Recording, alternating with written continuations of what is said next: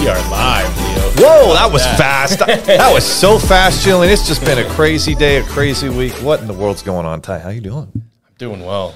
I feel like life's back to normal. I mean, yeah, you got the house locked down. We got the rental property going in Orem. Everything's going good. We're working on it feels like so many things are converging together at the same time. And it's just, for me, I got my oldest son. He's going on a service mission to Brazil in 2 weeks. So we're trying to get that ready. I got my other kids doing football and soccer, and my daughter started her dance business in our basement, and we got to get the youngest going in soccer, and he doesn't know what's going on. I feel like we're not giving him enough attention. And then we got our business, and we got to get more leads and help more small business owners and more coaches. And then we got My Figures, and we're raising capital for that. And we got to work with developers, and these venture capitalists are a pain in the ass. And don't forget, Leo, we're taking our employees to Disneyland in 2.5 weeks. Jillian, are you excited? I'm actually super excited to be fun. Get some warm weather. We just can't get warm weather in Utah right now. No, it's just not. Maybe in St. George. Yeah, I mean, I play in a men's league for golf, and 2 days ago I showed up to work in a polo and shorts because it was beautiful and it was warm. And guess what? By 4 p.m. it was like 35 degrees with 50-mile-an-hour gusts, and it was just wind insane. Chill. It's Utah. Wind chill. It's been a cold April, and it's been a long winter, and spring's just not quite here. But hopefully, it's on the way. So, we've got a super exciting episode for you guys today, and Ty, how's the sleep going with the two young boys? Sleep's going all right. That's good. Yeah, we're figuring it out. Jack's great. He goes right to bed, no problem. And Tommy has his nights, but Marie's really good about handling that. Oh, wow. God bless Marie. Oh, amen. Okay. Well, guys, we've got a good episode for you today. Kind of a combination where we're going to be talking about, if you're a business owner, if you're in the funding space, how are these bank crises affecting you, and how do you actually prepare and get ready for the next one? That's kind of going to be one of the themes we're going to talk about. We are going to come back to our money topic, though. Tell us about some of our money topics today, Ty. Yeah, one of our money topics, and this is something that we've experienced, Leo, but 100%. Silicon Valley Bank, their collapse is really scaring startup funding, right? VC is really, really slowing down. They're getting a lot pickier. So we're going to kind of talk about New York Times actually put out an article on that literally says Silicon Valley Bank collapse chills startup funding. So we're going to break that down. No question. I mean, you already had text that things were slowing down, and venture capital was slowing down quite a bit in 2022, and then you add the bank crisis and some other uncertainties, and that's just further exacerbated the entire situation. And then, like I said, we're going to talk about how small businesses can find safety before the next banking crisis. And if you're in the business funding space and you're building something like that, how do you adjust and stay recession-proof in spite of that?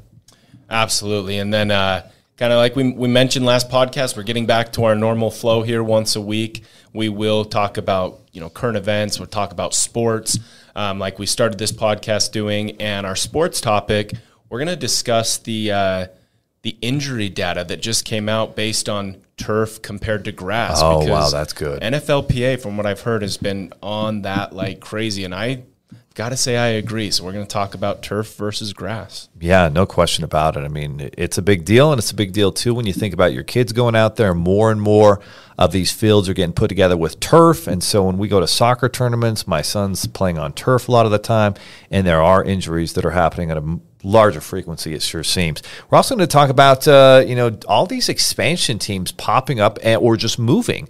So, you had the Oakland Raiders, who then moved to Las Vegas. Now they're the Las Vegas Raiders. Well, now you got the baseball team, the Oakland Athletics, the Oakland A's. It looks like they're going to be moving to Vegas. And then is that going to lead to Salt Lake City getting a Major League Baseball team? Yeah, we're excited about that. So we're going to break that down and then tap into our mindset piece. We're going to talk about the benefits of resisting instant gratification. We've touched on that just a little bit previously, but I'm really excited about that one. It's a principal success, no question, for if you want to get your money right, if you want to succeed in business, and even more importantly, if you want to teach your kids real principles and values that are going to make a difference at the end of the day, that is a principle that makes a tremendous difference. And then our final topic here, we're going to dive into politics. And our man Elon Musk, he's just been busy out there. He's just been, building Twitter up and trying to make it the public square that it should be, where discourse can happen and there can be debate, but it can be done respectfully and nobody needs to be unnecessarily censored. And while he's been busy doing that, his SpaceX company has also been busy. And so SpaceX's Starship actually exploded shortly after launching uncrewed test flight, which is super unfortunate. And that has happened over the last decade. But, at some point, when you're Elon Musk, you're stretched too thin. When you got 10 kids, you got Twitter, you got Tesla, and you've got SpaceX. So at some point, something may give. We're going to look into that, and I'm sure he's going to figure it out and get it fixed. But that's super unfortunate. Thank goodness nobody was on it. Yeah, I mean, I don't know if you saw the video that happened just this morning, and obviously they were hoping for better results. But if they can get this thing figured out, it's going to that was the big huge one, wasn't it? Like the big huge rocket, like the biggest rocket ever, from what I understand. Damn, yes. That's got to be hundreds of millions down the drain. That sucks. But what's crazy is it's still a fraction of the cost of what NASA would. Oh, yeah. If NASA's running, it'd be like, $6 billion down the drain, and sorry, but he'll probably find a way to still be able to use some of those parts and relaunch it and get it figured out. And that's what happens. Like, that is what happens when you're an entrepreneur. Yeah, things are not going to go perfect. I've been working on this stupid B2B funding partner funnel here for over 3 months now in 2023. It hasn't gone according to plan, but I think we've got it figured out. So you just keep on pivoting till you make it, till you find the right formula, and you don't give up as long as you know that you've got something worthwhile that delivers value. You just need to figure out the little tweaks to it, and that's what I'm sure he's going to figure out. So if you're in that, building phase, stick to it as long as you've got a proof of concept with your product or service. And if something's just not quite working, then there's just a few little tweaks that you're going to be able to make to get it working very soon. Welcome to the Go Figure podcast, created for parents and business owners who want to get their money right. My name's Leo Cannell. As a husband and father of 5, I've been fortunate to create 2 8-figure businesses in the fintech space. This podcast will share the values, principles, strategies, tools, and tactics that have helped us to build a fintech empire and provide an epic life for our family. Having been a parent and entrepreneur for 20 years, there's a lot I don't know. There's been a lot of failure. The good news is together, we'll find solutions to creating an epic life powered by a business that we love. Absolutely. Well, let's dive into this, Leo. Let's get going on the money topic. I know that was one of our big ones here, and just because it's pretty fresh on our minds. We just had some really good meetings with VCs this week, and we had some doozies with VCs this week. So let's talk about Silicon Valley Bank and how that collapse has impacted startup funding. And guys, we're going to give you a kind of an encyclopedia of experiences and what's going on with venture capital in 2023. And for sure, years ago it was easier, but let's dive into this article. So this is a New York Times article. New York Times used to be the master of the universe when it came to news reporting and being objective and pushing people to the edge. Things have changed a little bit over the years, but it seems like there's been a return to that. And so we certainly hope that that's where they're going. And here's an article that says Silicon Valley Bank's collapse chills startup funding. 2 weeks after the bank failed, the fallout has hit the startup market as investors pull back further and fear has risen more. Jonathan Nilsson had lined up commitments for, Jonathan Nilsson had lined up commitments for $2 million in new funding for his financial technology startup. Oh my goodness, this sounds familiar. HR Capital, from 2 investors last month. He was aiming for $2.5 million, and he thought securing the rest would be perfunctory, like no-brainer easy, right? Then 67 investors, holy cow, 67 investors turned him down in mid-March. His initial investors backed out too. Mr. Nelson was initially confused by the cold shoulder, but 2 days later when Silicon Valley Bank, the most prominent bank for startups and venture capital firms, collapsed after tech investors and startups set off a bank run, it all made sense. I was scratching my head saying, why did they just ghost me? And then the bank run happened. I was like, they're terrified. And the same realization is ripping through the startup world in the wake of SBV's sudden failure after a harrowing 2022 when the easy money for startups dried up, leading to slashed valuation, lower. And so that's what happened. Like in 2019, 2020, and 2021, there was a lot of money that poured into these new startup companies or startup companies that had been going for a few years. And it was kind of like they were all in it together and they were very optimistic, but they missed some of the realities. You know, you and I have talked about this for years. How is it that some of these startup, venture-backed companies can literally bleed money year after year after year after year, and then they still get another 10 million, they still get another 20 million, they get another 50 million, and they're growing. They got a lot of employees, but they literally like they earn maybe $1 of income and they might lose $3 at the end of the year. So if their revenues are $1 million, they might lose, honestly, it's probably more like $5 million. Let's call it $3 million. So literally I make $1 million, I lose $3. I make $5 million, I lose $15. If you're a company like Lyft and some of these others, I lost $500 million. Like, all these companies losing so much money. So at some point that had to come to roost. And what happened was these high interest rates came in. And now if you're an investor, all of a sudden it's much more complicated. It's much more expensive to fund your business. And so if you're putting your money in there, you're not quite as excited, because at the end of the day, it's how much can I make on my money? And so if you're an investor, you could put it in tech companies and hope that you're going to make it back. Sometimes it disappears. A lot of the times it does. Or you can put it in bonds and make 5 or 6%. And so that's been the issue for investors. And then you have high interest rates that have complicated everything from there. Yeah, I mean, it's one of these things where it was about time that these VCs, these investors, got a little bit smarter. And I think part of the problem was that so much new tech came out all at once, and they were all getting pitched on the exact same, different VCs were getting pitched on these same ideas, but because it was such new tech, it was their first time seeing it, and they're thinking, wow, this is awesome, and all of a sudden there's a million companies all doing the exact same thing, and they've lost their competitive advantage, and they're all starting to fail. And so that's where VCs, especially in the fintech space, they're really, really tightening up. And some of the questions that they had asked me, I was like kind of shocked and floored by how they were coming just out of left field there. But I mean, it's one of these things where I hate to say it, but I get it, right? I understand. I'd love for them to be throwing money at us like crazy, because that would be awesome. But I understand why they're finally starting to tighten up, because so many of these businesses are just failing and losing money. It just doesn't add up.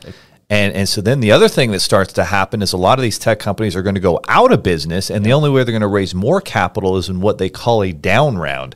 And a down round means you go to the venture capital firm, you're like, we think we're worth this, and they look at their books and say, you lost a ton of money last year, you're growing a little bit. Actually, instead of saying you're worth, $50 million on paper, we're going to say you're worth $25 million on paper. And so if you need another $5 million, now we're going to take up half of your company instead of 25% of your company. And those are things that are real and that are happening. And then the other thing that happens is the employees have their ownership shares, and they think their ownership shares are worth a little bit. And so if you're a good owner, you're actually going to look at it and say, we effed up, we didn't do the job, and you're going to have to give up more of your ownership as an owner to keep morale up with your employees. And that's what's happening with a lot of these down rounds. So here's what's interesting. Like years ago, we have a good friend, right? And he was able to raise money, what was it, 3 years ago, I think. Yeah. And he raised $1 million. And he really raised it off of an idea. He didn't have any sales. It was pre-revenue. And that's how easy it was to raise money a few years ago. And then you fast forward to today, and if you don't already have a built company, it's very difficult. So for us, we've been serial entrepreneurs. We have a company that's now done over 8 figures in revenues and millions of dollars a year and 25, 30 full-time employees. And so for us, it seemed like, well, geez, we've got things figured out. We've got this software we want to, add to the marketplace that's going to solve a lot of problems for a lot of business owners. It should be easy for us to raise, a couple $1 million. And even where we're at, it's been complicated. And here's what's interesting. If you're out there and you've been thinking, or maybe you're trying to raise venture capital, or you've been looking at doing, you're wondering, you're curious, what does this look like? Here's what our experience has been. So we went to this fintech meetup in Vegas, went with one of our other partners, Bo, there. It was interesting. We met with all these different groups there, and we learned a lot, pitched to some of the venture capitals. And, in that event, in that space, you literally have 1,000 people in a room, and it's kind of like, well, we'll talk seriously afterwards. So now afterwards, we've been connecting more seriously with venture capital firms, and you'll meet with one firm, and the dude will take you in one direction to say, you should do this. And I'm not going to invest because I don't it's not a perfect fit for us, but I think you need to do this. You're doing this all wrong. And so we listen, we're like, oh, okay, cool. We need to go this direction. And then we meet with the next guy and he's like, no, actually we like what you're doing. You're doing this. It's not a good fit for us, but it looks like you're going the right. And then another guy will have a completely different take. And so you get you're just pulled in all these different directions and you're just not sure, well, how do we navigate that? Yeah, I mean, I've just started to jump on these meetings with you and these pitches with you, and it's blown my mind. Literally, we'll do 2 in the same day, and this guy's saying, oh, I can't invest in this because you're commingled with another business. And then the next guy's like, I love that you have this other business here that's kind of flowing in. And so my big takeaway is, look, you need to figure out your direction, where you're going, who you are as a business, and your business better than anyone else, and stick to your guns. Not every single VC that you pitch is going to like it. Some of them will. I mean, obviously, if you're getting told the same thing over and over, probably time to pivot. But for me, Leo, it was good to see that we are right on track with some. We're not on track with others. That's okay. If they're denying us or rejecting us for that, we probably don't want to work with them anyways. And you kind of need to have that mindset when you're trying to raise capital, because you're going to get rejected a lot. Yeah, I completely agree. And for us, it's a little different. Like, we aren't just theoretical. We think this is a good idea. I mean, we've served thousands of small business owners, and we've heard what their struggles are. We know what their struggles are. We've worked with their coaches and their consultants and their accountants and heard from them, gotten their feedback. And so at some point, like, we have done the due diligence, and we're going to do more to figure out what the market wants. And so I think you're right. I think we stick with our non-negotiables. We're able to accommodate and be flexible on a few items, but overall, like, the vision needs to stay the same, and we need to push forward, learn where we can. And then I think at the end of the day, that's where you've got to be an entrepreneur. You've got to be scrappy, and you've got to be, hey, if I need to raise capital, sell a property here, put a little bit of money in there, maybe it's not built out as far as I want, but I can add another feature or two, and I can go out and get, we haven't even marketed my figures, and I think we're at 106 paying subscribers here and 300 free ones. But hey, what if we get 1,000? What if we get 5,000, 10,000 on our own? Then they'll come at our door begging to give us money, and then we can be really selective at that point. So I'm really kind of leaning towards that. We'll keep on knocking on doors. But if you're in the venture capital and you're trying to raise money, I think those are things you should consider and try to figure out and get a minimum viable product that's pretty good, that solves some problems, and then you can kind of do it on your own terms. And so I guess here's for sure what's true is right now is probably the most difficult time to raise capital that there's been probably in the last decade. Yeah, I mean, absolutely. And the biggest thing from hearing feedback from all these VCs, Leo, is you need to clearly define your competitive advantage. Yeah, that's true. Period. Like that's what it always comes back to, because chances are what you're creating already exists in some way, shape, or form. It's how do you do it better, and how can you present that to a VC? It's like the McDonald's thing, right? There's hundreds of thousands of places selling hamburgers. Why is McDonald's so much more successful? You need to be able to define that for your product. And that's where it's good to be like, hey, we're going to stick to our guns. But then when you also hear, we've heard multiple of them, hey, you're not really as clear in the solution you're providing. And so that's been good for us. And that's been good for us to step back. And you're right. We're not articulating our message and our solution good enough. And thanks for pointing that out. Now we're going to have a much better, concise message and the competitive advantage, the value, the solutions, benefits we're delivering to our partners and to our end user customer of our FinTech app. And so that's been really good. And so I think that's a good thing to look at wherever you're at with your business, right? If you have some haters, you have some people talking crap, some people, an angry client, it's good to listen. And where are they right? Step back. Hey, you know what? They are right about this. We do need to do a better job. And then at the same time, if you have others that are always, they all have these all wild different things that don't sort of correlate and come into something that you should change, then you shouldn't look to change those. And so it's kind of give or take there. But if you're seeing a common issue come up, that's obviously something you need to step back, be honest, and fix, and vice versa. If it's not that and someone's just out in left field here, you can kind of take it with a grain of salt and then move forward. So very interesting. That's what's going on with venture capital. And now the next question is, well, how can small businesses find safety before the next bank crisis? And this is also another New York Times article here. And so it says financial advisors recommend that business owners examine their accounts now to ensure that they are protected in case of a future bank failure. And I believe Warren Buffett said last week, good old Uncle Warren, said that it's very unlikely if you have money in a bank and it's more than the $250,000 that's insured from FICA, or the FDIC, not FICA, FDIC, that you have anything to worry about. The government's going to back that up. So that's what he thinks. But here's what this article says. It says the collapse of two regional lenders, Silicon Valley Bank, SVB, and Signature Bank, last month caused a ripple of panic among small businesses across the country as owners watched the news unfold and wondered whether their assets were safe, even if their deposits were not in one of the failed institutions. Now that the panic has begun to subside, advisors are recommending that small businesses examine their accounts to determine the level of risk. Basically, you have your money sometimes in these smaller regional banks, credit unions, et cetera, and it's insured up to $250,000. But if you have more than that and you're a company out there and you've got a bunch of employees, or you just got maybe a big ERC check refund that you got deposited and so forth, and you're thinking, where should do I need to worry about my money? And so the funny thing that's happened, Ty, is, and this has been unfortunate, a lot of these regional banks, business owners have been proactive. They have been scared, and they're like, maybe I better take my larger amounts of money from my business or in savings, and I should move that into one of the big ones. And one of the big ones, and I looked at, there was this list of all the safest banks in the country, and number one, what do you think number one was? I have no idea. It was Chase. Yeah. It was Chase.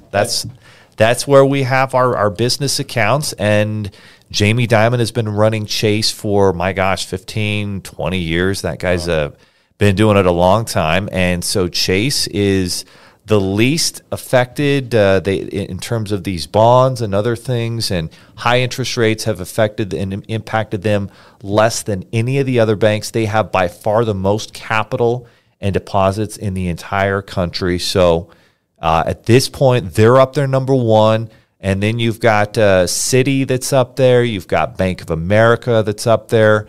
Wells Fargo does have some losses, but they're still looked at as a pretty safe bank. So those are kind of the safest ones in terms of your odds of having issues. And so what's happened is this is hurting the smaller banks, the regional banks, and I'm not sure it's a good thing. It's kind of like when you look at like a Facebook or something like that has so much power, Twitter before Elon Musk, like they have more power than the government, honestly. And these big banks now have more power than the government. They have more power than the richest people in the world because they control so much.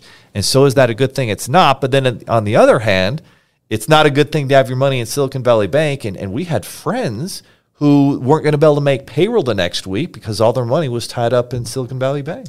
Yeah, I mean, when you talk about organizations getting bigger than government, I don't know if you saw this, but Apple is now launching a high-yield savings where you can put your money in your Apple savings account and get like a 4% or 4.1 or something just remarkable. And it's scary to think if Apple is now send not me everyone's that phone, link, but Ty. everyone's That sounds bank. good. Like it's pretty impressive. And it's funny you mentioned Chase because this article actually talks about Chase and how Chase did a survey of 600,000 business accounts that they currently have and realized the median cash balance is just $12,100. And so you don't really need to be worried about losing your money if you've got 12 grand in there. It's like you mentioned, the second you surpass that $250,000, that 250,000, when the FDIC isn't going to essentially be able to give you your money back. And so, obviously if you've got more than 250,000 it may not be a bad idea to hold money with different banks, with different accounts. Like they talk about in here, payroll obviously is one of the biggest business expenses, and sometimes you can do payroll out of this account and hold the rest of your funds in another account. So diversifying is obviously an important move here. So in this article, it says payroll cost, as you were saying, is one of the biggest expenses for most companies.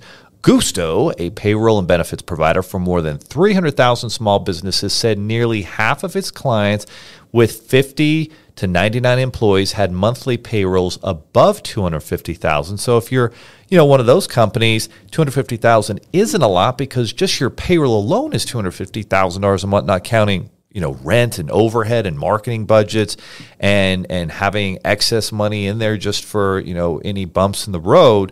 And so it's those types of companies that have issues. But you're right. I mean, the vast majority of small businesses don't have that type of money, and certainly most consumers don't either. So for most of us, not a lot of worry there. But if you do have above that 250,000, then that's where you should think about, potentially opening up multiple accounts since FDIC will insure. But honestly, it does seem that it's very likely if there were another bank failure, and oddly enough, and you and I, we've talked about this, locally here in Utah, there's a bank called Zions Bank, and I think most people would say that they've done a great job of serving small business and families for a number of years.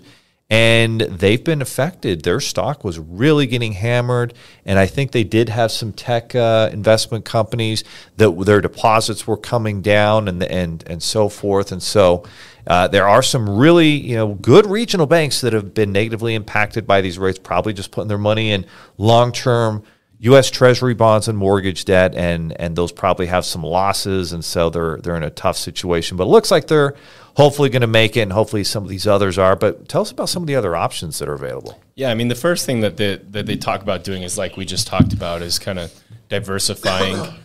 Sometimes you can put money, because a business account is insured separately than an individual or a personal account.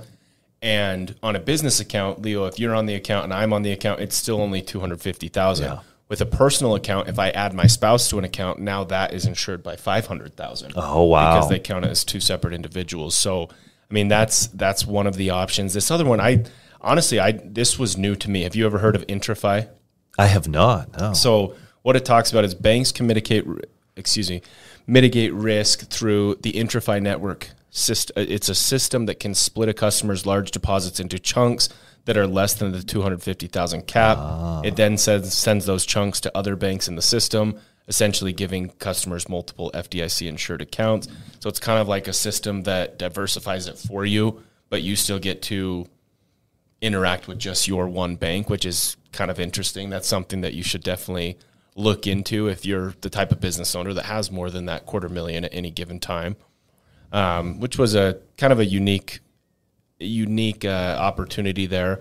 And then again, should I be concerned? Should I be worried? That it's something that just comes down to how much money you're holding. I overall, no, I don't think that the vast majority of the banks are going to shut down and you're going to have any problems. But if you do have over 250,000, I would absolutely, just like you prepare for any sort of potential crisis, right? We keep food storage because of a potential massive earthquake in Utah. It may never happen, but mitigating your risk is a very, very important thing to do.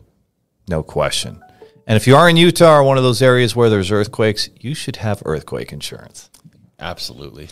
All right, guys, that's our money section here. Let's jump into the sports section, and there's a lot going on in sports right now. And so one of the things in the NFL that's been impactful is the number of injuries that seem to be on the rise, especially knees and ankles. You think of Cooper Kupp, some of these guys here who really talk about the importance of if you play on grass, it's safer for your joints versus the turf that just, bad things seem to happen. I'm curious, though. I'm not sure why that is.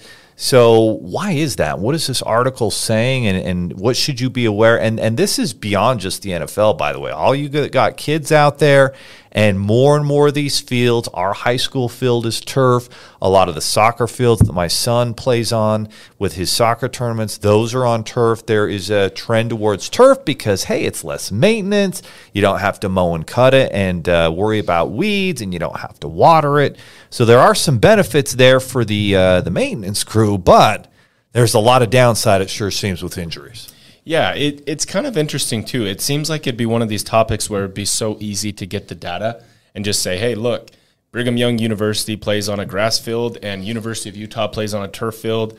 You know, there's so much data out there. Let's just see how many injuries are occurring. But what they're not taking into account, the NFLPA keeps coming and the NFL comes back and says, no, these assertions are incorrect because you're not taking into account the heat, the humidity, the type of turf, the amount of beads. There's so many things that come into play. And obviously, you know, these are billionaires that own these teams. It doesn't seem like it would be that big of a deal to go put in grass. But then you've got the environmental people saying, oh, well, then it's all the water, the upkeep, blah, blah, blah. So there's a lot of things to consider here. I mean, for me, I just don't get why they can't just look at a very basic, here's the data, here's the numbers, obviously the knees are part of it. Then you look at Tua Tagovailoa and his head injuries and the give that grass provides compared to turf, his head banging onto that turf. Is he getting concussions if his head's banging into grass, right? There's a lot of elements to look at. I mean, me personally, I hated turf. I did not like playing on turf. I didn't feel like the cuts were right. I hated those burns, and then the burns would always,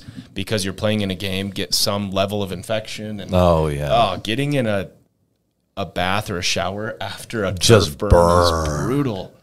So I don't blame these guys. I mean, if I'm playing for an NFL team that has billionaire owners and they're not willing to put a grass field out there, I'd be pretty upset as well. No, you think back when you're a kid, like just running on grass, it is so much nicer. It has give, it's natural, there's more cushion to it when you fall.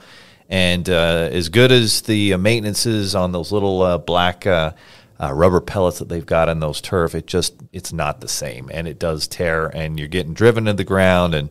And certainly we've seen a lot more concussions as there has been more turf. Yeah. So exactly. I mean, that was one rate. And again, what are they talking about when they say, I'll just read this to you. The rate of non-contact lower extremity injuries on artificial turf rose to a rate of 0.048 per 100. The corresponding rate of grass was 0.035. Is that like lower extremity injuries per 100 games, 100 run attempts? Like I'm kind of curious what that number is, but ultimately these massive organizations are breaking it down and saying that that's not significant enough to go out and change an entire field, to change an entire stadium. I know part of the problem, too, is with grass. When you're trying to do other events, you're trying to bring in Taylor Swifts and this and that. Yeah, it obviously can make it a little bit trickier. You got to keep people off the grass. So it's a good point. It's if kind you of have turf, you can have more events there. And so if you're the owner of the stadium, you can do a lot more, and there's a lot less headache. Whereas if it's grass, you're always having to replace it, halfway through the season, especially in between the hash marks there. You've got more grass and turf that you might have to replace, and that leads to issues too. So, but I mean, the other side of this, Leo, I think the NFL is the best professional organization out there, and I think a big reason why is Roger Goodell hasn't given the players all the power. And there's a reason, right? These are professional athletes. They're all not MBAs. They don't always know what's best for the economics and whatnot. And I feel like that's where the NBA has really struggled. Is it Adam? What's his name? I'm drawing Adam Silver. Adam Silver. Yeah, he just bows down to whatever it is the NBA players want. And no wonder the NFL draft had more viewers than an NBA Finals game last year. Like when the offseason draft is getting more attention than your version of the Super Bowl, you've got a problem. Dude, have you been watching the NBA playoffs? No. I haven't watched one. I don't even know. I haven't watched anything. Like, oh, wow, it looks like the Lakers got in, because the last time I checked, they were not going to the playoffs, and then Jazz were, and the Jazz didn't make the playoffs, and then they did, and Dallas was, and then they didn't, and then, I have no idea what's going on. Yeah, I watched one play-in game, and honestly, I was watching the Oklahoma I didn't even know the play-in game thing was a thing. So there's like more than 8 teams now, and so that you play in to become the 8th seed. Is that what it is? Yeah. So I think the way it works is like the 9 and 10 seeds are double elimination. Okay. The 11 and 12 are, if they lose their game against each other, they're done. If they win, they get to then continue and play on against the 8 or the 9 seed to try and make it. I don't know. It sounds like it's kind of a cool idea. Sounds like a good idea. Yeah, it would be exciting. Yeah, no, it kind of had that March Madness vibe, and I fairly, somewhat enjoyed that game. And then I tried to get into the Lakers game 2 nights ago, and I honestly changed it and started watching like American Idol or something. It was more entertaining than the NBA to me. Dude, American Idol's actually, it's been pretty good. Yeah. Jill started watching it. We started watching like way back when it was back on Fox, and then she started watching it again like a couple years ago. And yeah, I got to say, these judges are really dialed into these kids, and they connect with them, and they're fair with them. Like and the stories are even better and better. Did you see the kid from Hawaii? Yeah, Im Tungi. Yeah, I like that. I like that. He's really good. He's awesome. I like his version of that Monster song better than So James do Blunt. I. So, 100%. No, he's remarkable. Jillian, you watching that, Jillian? Oh, okay. It's way better than The Voice. Just kidding. No, it's good for you, Jillian. TV's a waste of time. You should avoid that. But at the end of the day, when you're like brain damaged, you lie in bed, like we watch it for like an hour. Yeah. TikTok, so that's worse. Yeah. You know what? Oh. Hey, I'm 2 weeks free of social media now. Ooh, how's your social media fast going? I got rid of Instagram. I got rid of Facebook. I do still have the My Figures Instagram on my phone to do things periodically for business, but it's I was listening to this book it was just a psychology book, and it's talking about how, mental fatigue is so much higher. People are always tired, but when you break it down and realize that the second I get home, I've got the TV on, and not only is the TV on, but I'm holding my phone right here scrolling while I'm watching TV, and your brain can only exert. Yeah. We have so much ADD. You're like, oh, I'm bored of this. And now I'm on my phone scrolling. And exactly. Yeah. So I'm not going to lie. I mean, I'm not going to say I've had some crazy life-changing experience where I have all this energy now. No, I don't really feel any different from an energy standpoint.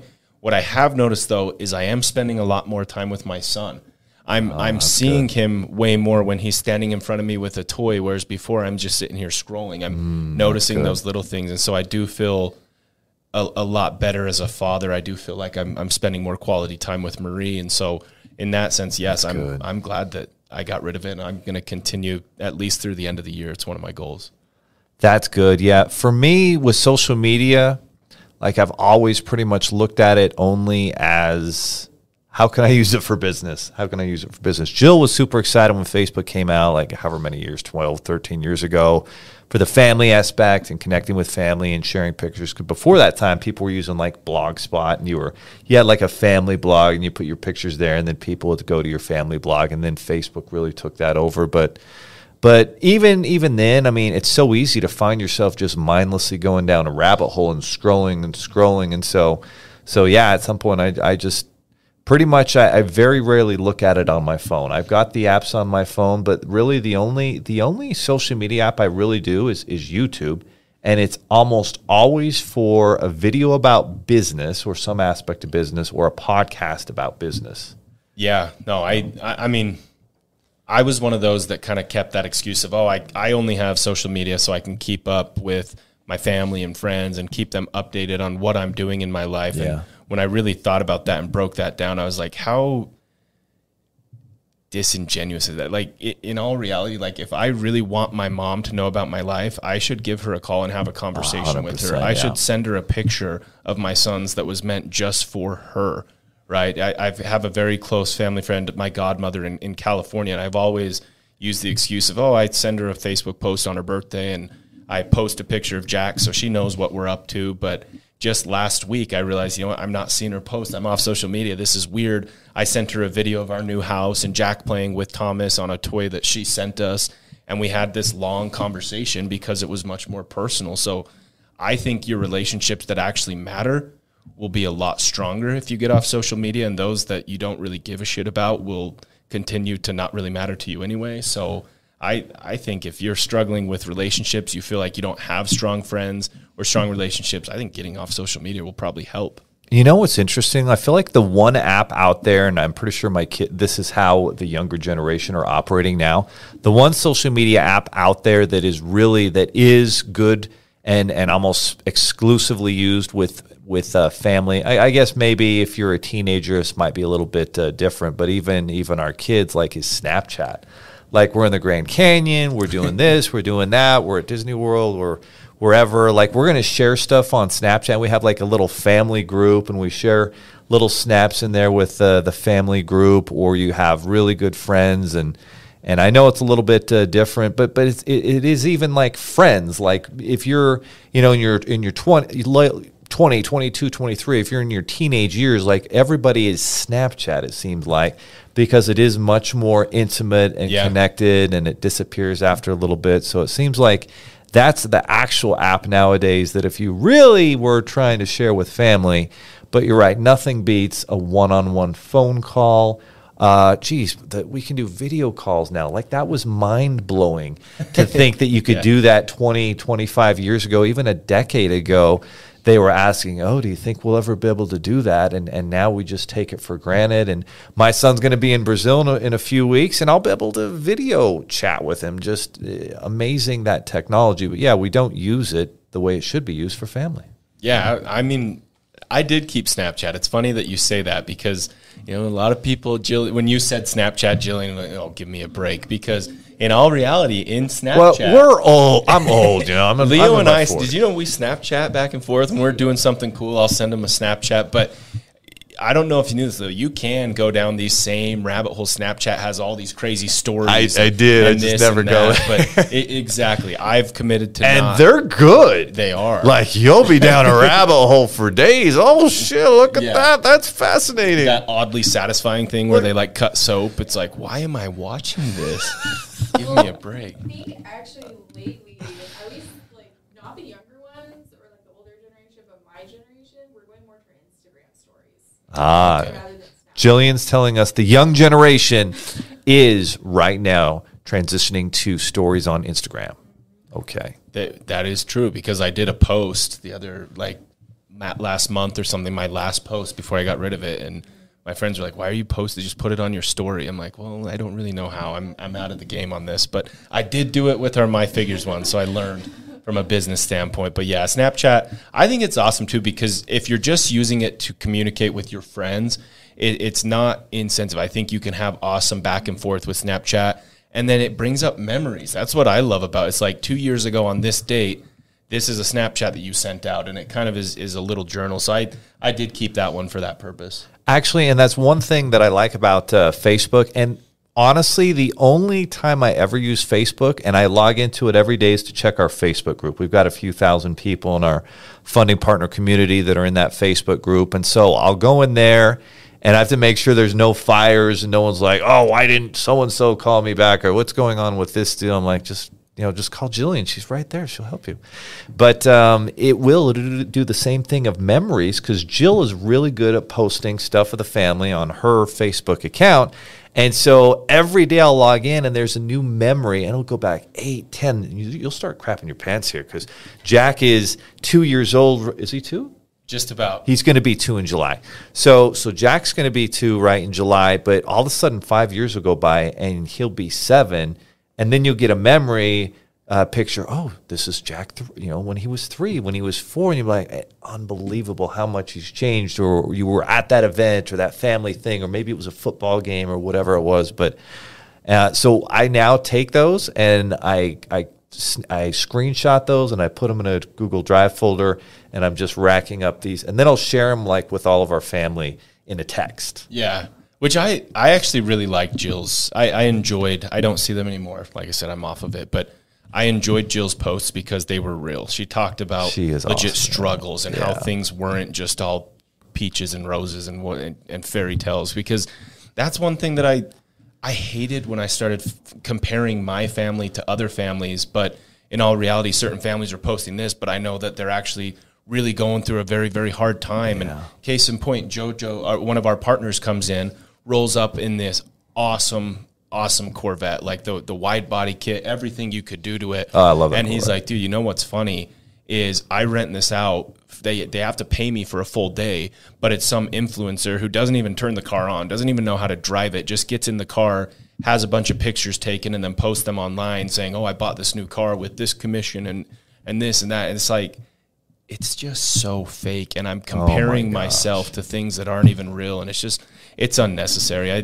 I didn't mean to. I know this wasn't even on our schedule, so I hate to go off on this tangent, but I just wanted to experience, other people know about this freeing experience that I had. And again, it comes down to, It wasn't fatigue. It wasn't this. It wasn't that. It's relationships. That's where I've seen the biggest difference by getting off of social media. Dude, that's what's crazy, though. Like, people want to live this fake, inauthentic life. And so you see this, right? You see this where, this guy's whole business model is, I've got these sexy cars, and sometimes celebrities come, but more often than not, it's people who are trying to be influencers, and they're like, oh, this is my sweet ride, guys. And like, if you've really... One of the coolest things ever in life, I think, is to get to a point where I don't give a shit what anybody thinks. I don't have to prove myself to anybody because my goals and what I want to do are bigger than whatever their expectations are. So I don't need to post, pictures of this, that, and the other. If it can help a business, if it can, we got that 2 Comma Club X award that's over there. We need to get a picture of that just because it means a lot to a lot of people, and there's a lot of people that helped us to get that, and we've got a great team. And so, but people literally just want to, say they've achieved something when they haven't, and it's okay to be patient. It's okay to realize it's part of it. It's a journey. It's a struggle that you're going to get there, and just go through that, and then understand that you don't have to, do this fake stuff. You can just be yourself, be authentic. And that's when people have actually achieved real success, they don't have to tell you about it. And you'll always find someone who's actually successful because they'll be asking you the questions. And when you're young and dumb, and Alex Hormozi was talking about this the other day, he would just sit and talk about himself. And I remember doing that in my 20s, just sitting there talking about, shut up and ask somebody who's like way more successful than you, and what can we learn from them? And when you start to approach life that direction, it's a much better way to live, I think. Yeah, it is kind of interesting how you see these accounts of people that have achieved such high levels of success, whether it's professional athletes or Elon Musk, whoever it is. All of a sudden, once they've achieved that high level of success, they have no problem posting about their shitty living circumstances or their shitty car or this or that. All of a sudden, they're totally fine to talk about it. But when people are actually living it, they're so scared and self-conscious of it. It's like it just doesn't make any sense. But I'm glad to be freed of it regardless. So you're free, Ty. I'm free. You're free. All right, guys. Well, our next story was about Oakland A's moving to Vegas. What does that mean for Salt Lake? Yeah, apparently it means quite a bit, and it was a very important. I'm not super caught up to speed in the MLB, but it sounds like as far as getting a couple of expansion teams, the A's had to relocate, and the Tampa Bay Rays, I think it was Tampa Bay. I know this article talks about it, but there's 2 teams that needed to relocate, and it sounds like that this is very likely. Like, it really probably will happen. Utah will get a Major League Baseball team. The Millers, who own the Utah Jazz, obviously, it sounds like they're probably teaming up with Qualtrics and that ownership group. They've already purchased land. Like, it's going to happen. I just pray we're not called the They already bought the land? I think they've already parceled the land. I don't know what. And it's massive. Like, it's hundreds of acres. Like, it's a big spot over there by the airport.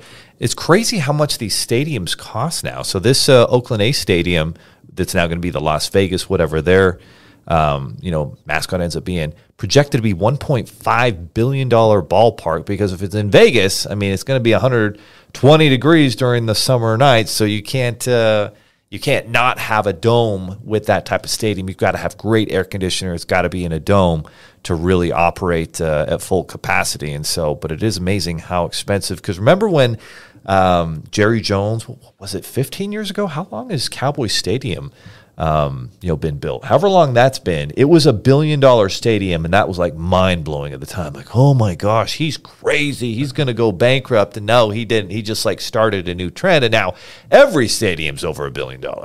Yeah, I mean, what was SoFi? I want to say SoFi word. Came in like almost 3 times the amount of, maybe even more.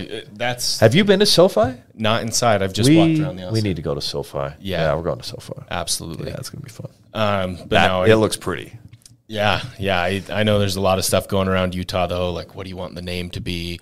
Put out a big vote. Would you rather have MLB? I'll ask you, Leo. Would you rather have a professional hockey team or professional baseball team in Utah? I'd rather have a professional football team. But if I'm going hockey or baseball, probably baseball. Yeah. I like hockey, though. I love going to those. You know what I like about the hockey game?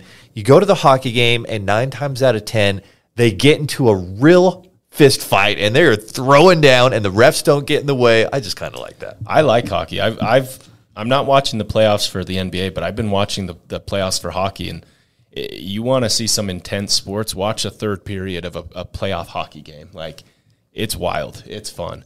I voted for the hockey team. Dude, when was the last time you watched a baseball game? I can't do it unless it's live. I can't remember the last time. I don't know how many years it's been. The last time I remember watching a baseball game was when the Red Sox were really good and they had just barely beat the Yankees when they were down 3-0. I think that was the best baseball games ever. The David Ortiz? Yes. Wow. Big Papi, dude. Yeah, that literally was like the last time I was watching baseball, because baseball is so damn boring. Yeah, I can enjoy it live, right? Going to a live event, get a Well, I'm talking about watching it, though. Oh yeah, watching it. No, on TV if you're going and you got the hot dog and you got the kids, and those stadiums are beautiful, and they've got waterfalls and crazy awesome things around them. Some of them right in the middle of downtown cities. That's an experience.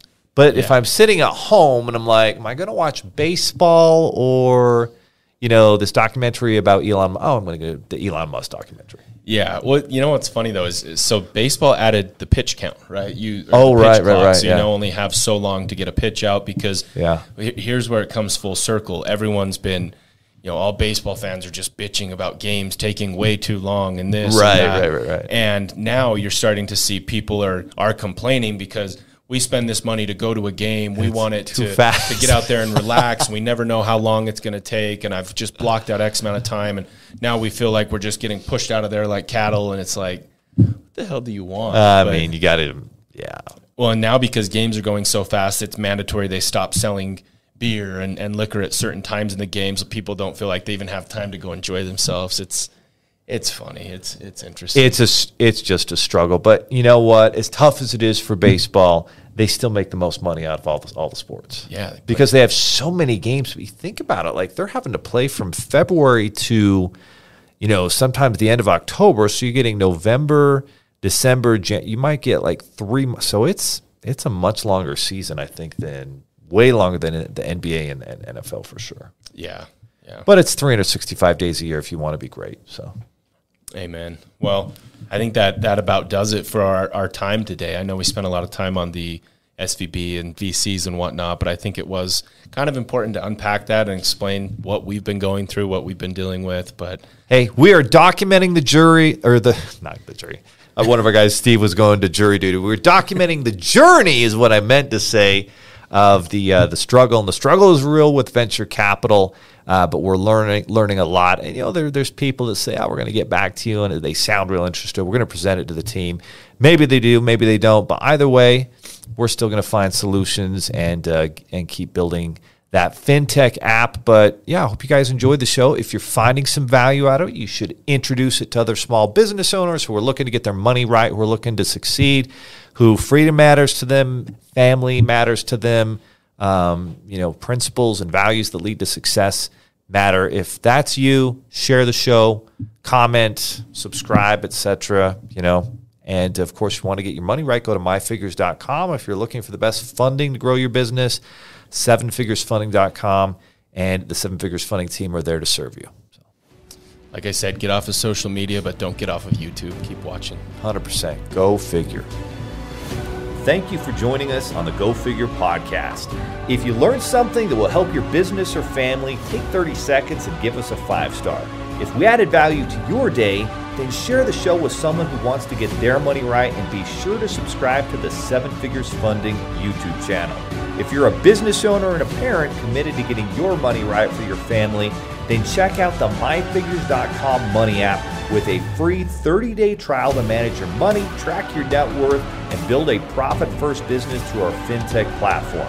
God bless, and we'll see you next time on the Go Figure podcast.